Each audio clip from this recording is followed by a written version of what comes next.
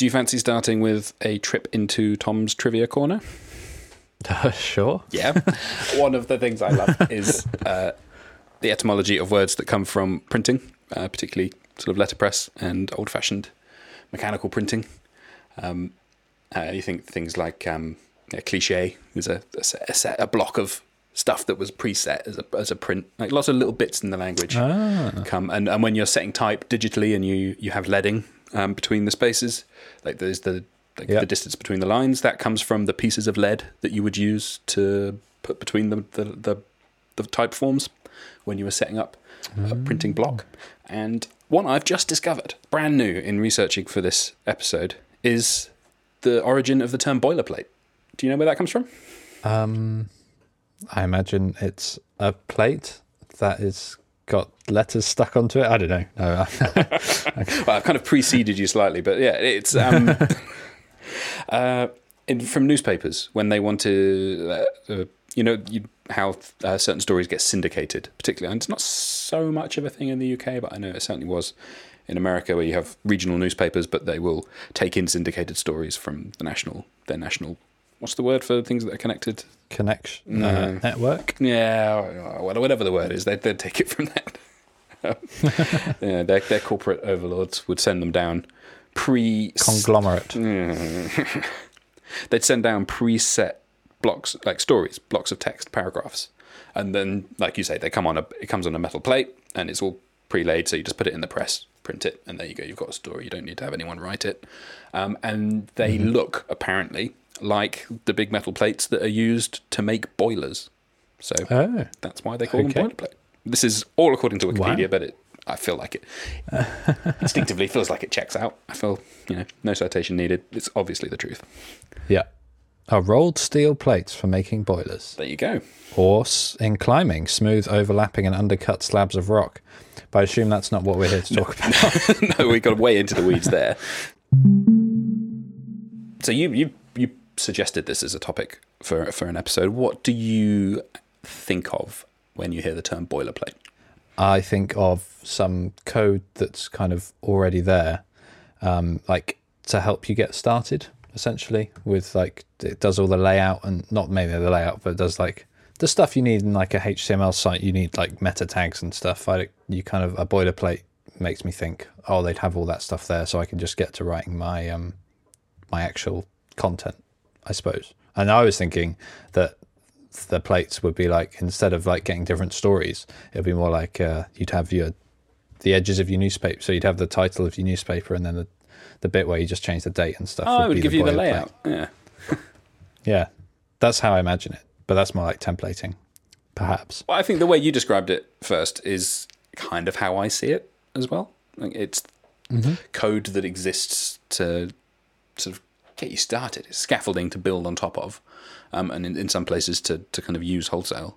And I have mixed feelings about it. Ooh. Yeah. I assumed it would be generally a good thing. You kind of think, oh, that's less code I have to write. I have all this stuff set up ready to go. I can just get on with the actual worky bit instead of all the admin, essentially. It's like code. It's like getting rid of the code admin, isn't it? Having a boilerplate. Like I don't have to deal with setting all this stuff up. It's just going to be there for me. Yeah. I think we should probably get into the weeds of like good examples of boilerplate and where it's used in sort of practical examples, things that people can actually use. But I'm going to like spoil my hot take on it from the very start by saying you've worked in an office for a fairly long time. Have you come across the not invented here syndrome yet? Well, everything that's broken was done by the person before us. Yes, pretty much. Is that what you mean? Yeah, almost. But then also, all code that you haven't yourself written is legacy code and therefore must need to be refactored to be good. Okay. Yeah, I guess. Completely not true, but I think it all the time. I hate using other people's code, and yet I'm conflicted because I use other people's code all the time. I literally would not be able to do my job in any form without continually relying on loads and loads and loads of boilerplate stuff at all the different levels of the stack. Like even day to day, there's little snippets that I just kind of use without thinking, and don't even, I use them so often, and I almost think of them as part of whatever language I'm using, that they're not They don't even register as boilerplate. If I stop to think about it, I would obviously mark myself as a massive hypocrite every time I say, "Oh well, I only like using things I've written myself," because in every single project, no matter how much I think I've hand rolled and customized it and made it my own, the percentage of code that I've written that's in the project versus the percentage of code that someone else has given me is that's a bad ratio from my perspective. Yeah, you're making it sound like all your work's copied from Stack Overflow. No, well, it's not even That's that. not boilerplate, is No, it? but using, like, say you're using a framework, it's not boilerplate. I don't think. I think this is where the semantics get sort of tricky, because boilerplate is not a specific scientific term. It doesn't mean a specific thing. It's kind of, what does it feel like? I don't think of React as being boilerplate. That's a framework in my mind, and I don't think of underscores as being boilerplate whenever I end up using that, which is not actually that often, but I do use it quite a lot, and that's a library with lots of helper functions for JavaScript. I don't think of either of those as being boilerplate. They're sort of tools that I use when I'm constructing my own things. When I think of boilerplate, I think of stuff like Bootstrap is the canonical example. You come across Bootstrap? Yeah. So you think of that as boilerplate? Yeah. Isn't that just... I don't think of that as boilerplate. I think of that as like a tool set of things that you're going to go and draw up on. Like you decide which bits of it you're going to use. It's not like anything's been forced upon you. I don't think, yeah. At the outset. Boilerplate always, to me, feels like the thing that you start with. Like, I'm creating a new app. I don't want to have to write it all again. I'm just going to bring in the boilerplate, and then I'm going to start working on top of that. But maybe I've got confused. I think a lot of people used to, when it was a thing, treat Bootstrap like that. In that, so Bootstrap, for those that don't know, is a kind of, I would call it a CSS boilerplate. It's a list of like pre-made CSS rules, and they give you some classes, and you can put classes on things, and then they customize your elements. I've never really used it. I've always kind of hated it, and you can see it a mile off as well. Something looks bootstrappy, which I've never liked, and I've always reacted against. But at the moment, there's a similar thing gaining a lot of popularity called Tailwind. Have you come across that yet? I haven't, no. No, so Tailwind CSS comes from a couple of fantastic UX experts, and we'll put the link in the show notes for this.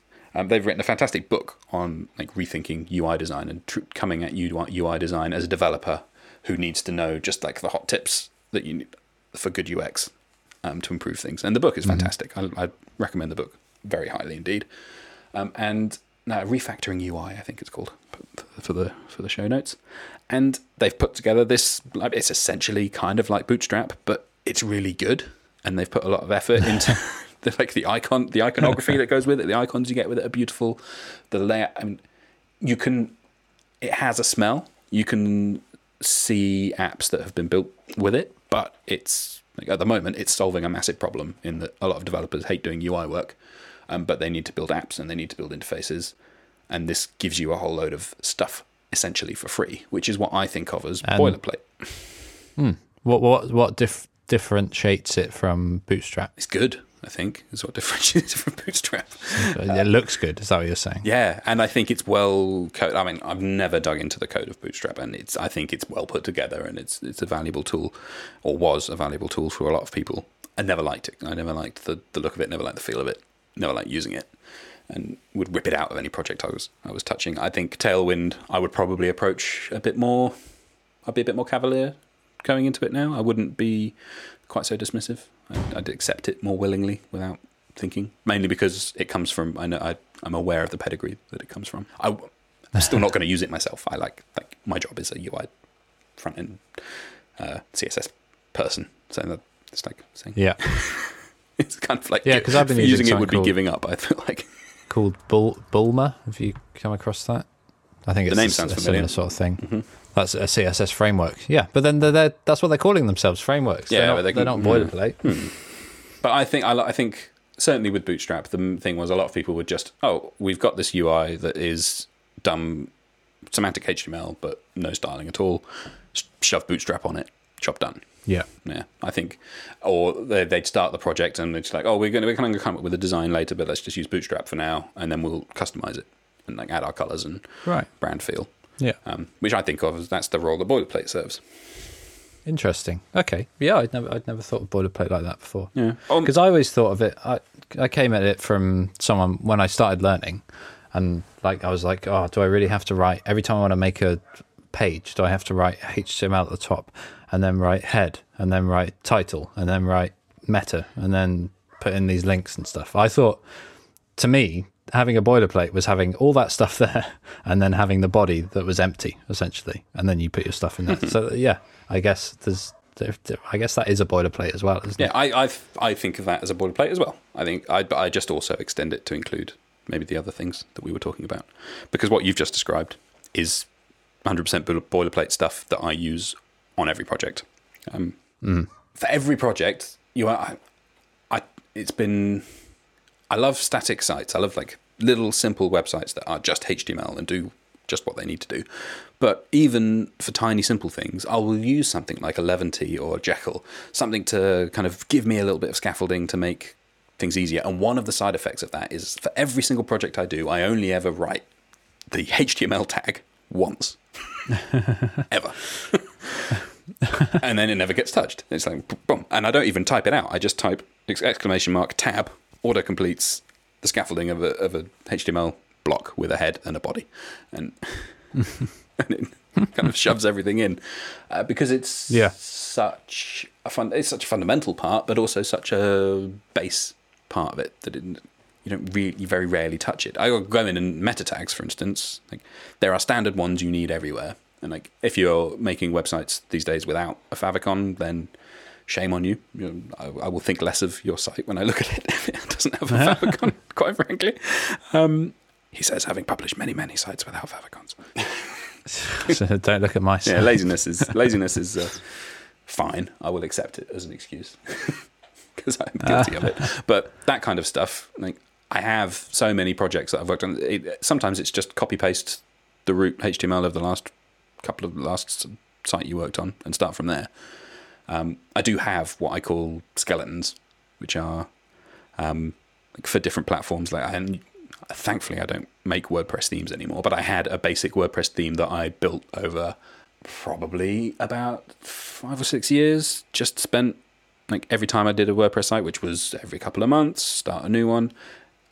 I'd revisit the skeleton, add some new stuff into it, and then there were other people that also done the same thing. I know Underscores is the new version of Lodash, like JavaScript utility library we've already mentioned in this episode, but there's also a starter theme called Underscores, which is a WordPress theme, which has all the kind of the beginnings of an accessible and well-structured and semantically put together WordPress theme. Right. So that exists as boilerplate that is intentionally designed to be built upon. It's very, very basic. I think when people use the word skeleton, it generally means, oh, we've got all the stuff you need, but there's no styling. You need to still make a website, but here's a load of stuff for free. Yeah, that sounds really good. Yeah, yeah, I think they're fantastic. Yeah. I wonder if it's so when I first used things like that. So I created a React. What am I mad? I didn't create a React app. Oh, it's a whole secret React undercurrent to your work that I've never come across before. A Django app. So when I was like exploring Django and what it did, it has a thing where you type in like start Django. I can't remember what it was, but there's a command line argument. Django's a framework. Django's a web framework. Yeah, not CSS and stuff, but it's like the back end framework, I guess. So when you start that up, you run like let me look it up and I can actually tell you. It's like quick start or something. Django, so you type Django-admin start project and then the name of your site, and then it creates all this stuff for you, essentially, which gets a very simple Django application running. But one of the things I struggled with was when I did that, I was like, there's so much stuff here, and I kind of got lost in the amount of like files and folders and stuff that were created, and then I kind of that got in the way of me being able to actually understand what was happening. I liked like the Flask is another Python web framework that does a similar thing, but you build it yourself from the ground up, whereas this one kind of throws loads of stuff at you. So I found that quite confusing as a beginner using these things. Well, I think the being overwhelmed by the amount of boilerplate that comes with a new project is a real thing that happens. I mean, as I'm a React developer, I build React sites.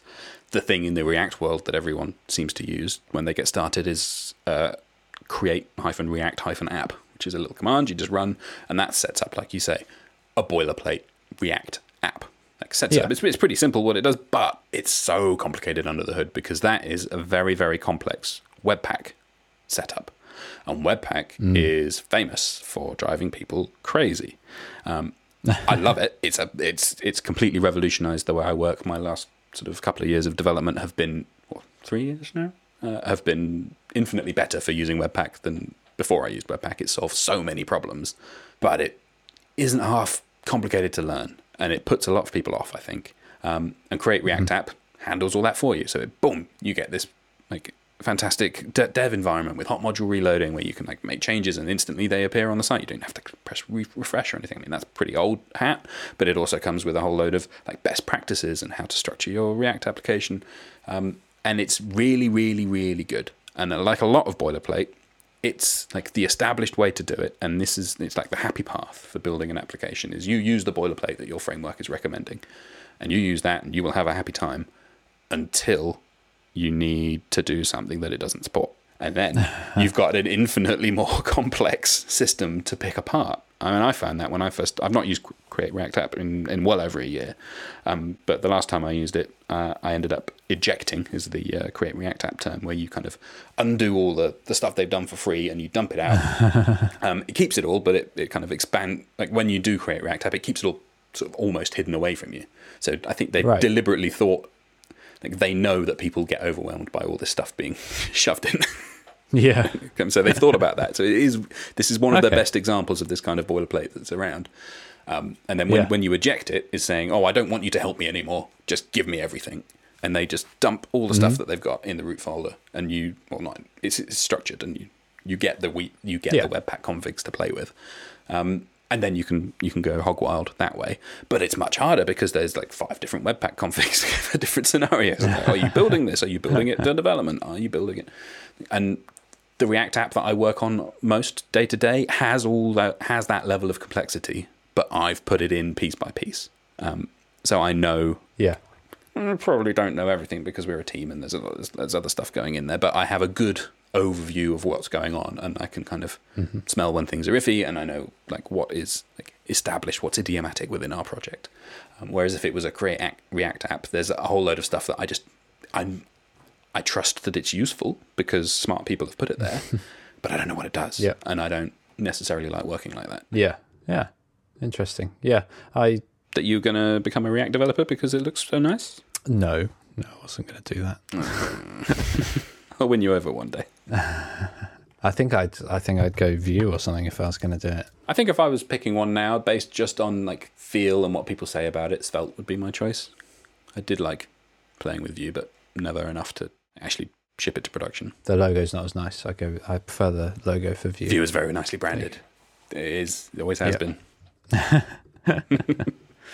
So I guess it is good having these kind of command line things that give you loads of code and do all this stuff for you.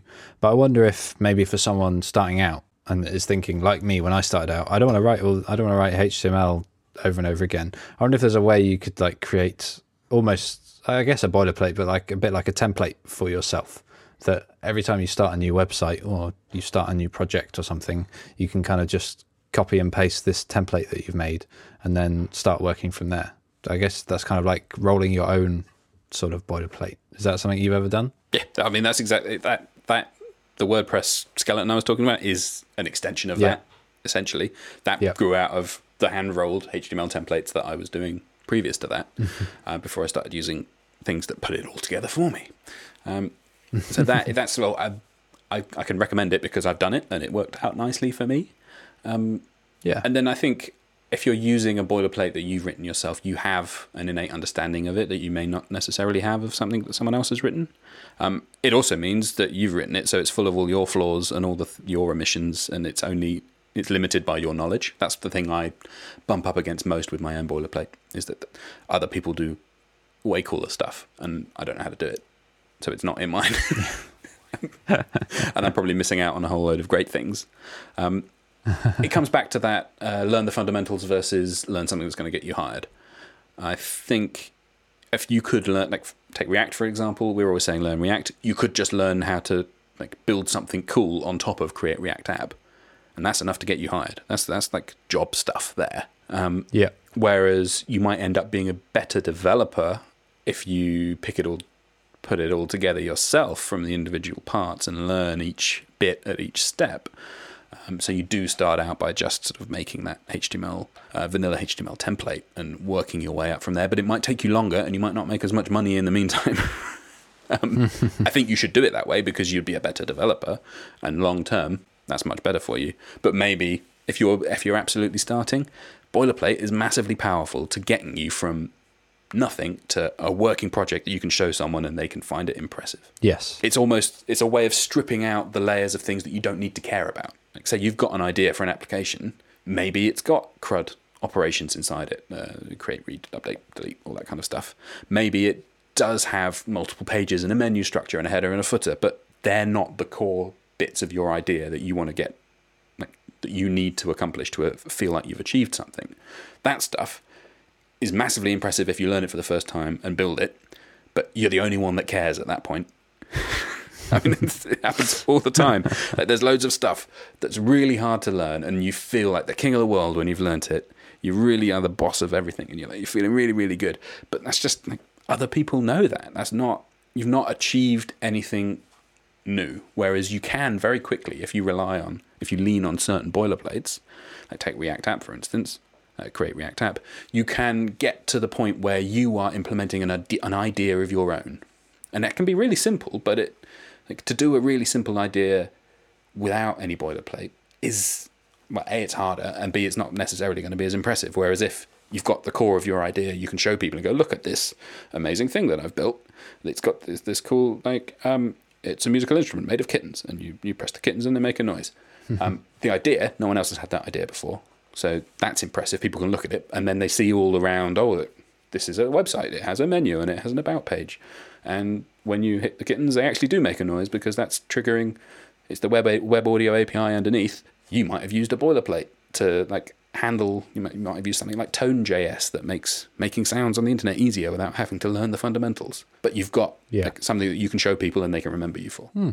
Yeah, I suppose, and then you can always go back and understand it more deep, unpack it, or whatever I'm conflicted. I honestly don't know what's the best advice. I guess if you need a job, the best advice is what you said. Yeah, I think just get something running. Yeah, essentially telling people to run before they can walk, and that might come back and bite you. But I mean, who cares if you're bitten? If you're working, you're in an environment where you can more happily deal with being bitten. Yeah. So it seems like boilerplates can be useful if they're used in the right place, but I guess just like everything, be a bit wary of it. And if you've got the time and you're not under loads of pressure, try and understand what's going on.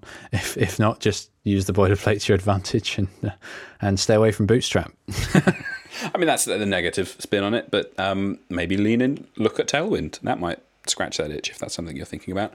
I think boilerplates are great, and if you can roll your own, all the better. We didn't even talk about my CSS boilerplate, which maybe we can come to in another episode, but there's a lot in there. I mean, that's my baby. That's what I take with me to every new job and force on everyone, no matter whether they like it or not. And then they all end up liking it. Or at least tolerating it more than, or at least as much as they tolerated what they had before. So that's just something you built up over time, is it? Yeah, that's probably my own. That's like, it's an amalgamation of all sorts of different people's things. But it makes everyone's CSS projects so much nicer. And it's like my only lasting legacy at the moment. From the trail of many places where I've worked, is that's a thing that people interacted with. Brilliant. Thanks a lot for listening to this week's episode of A Question of Code.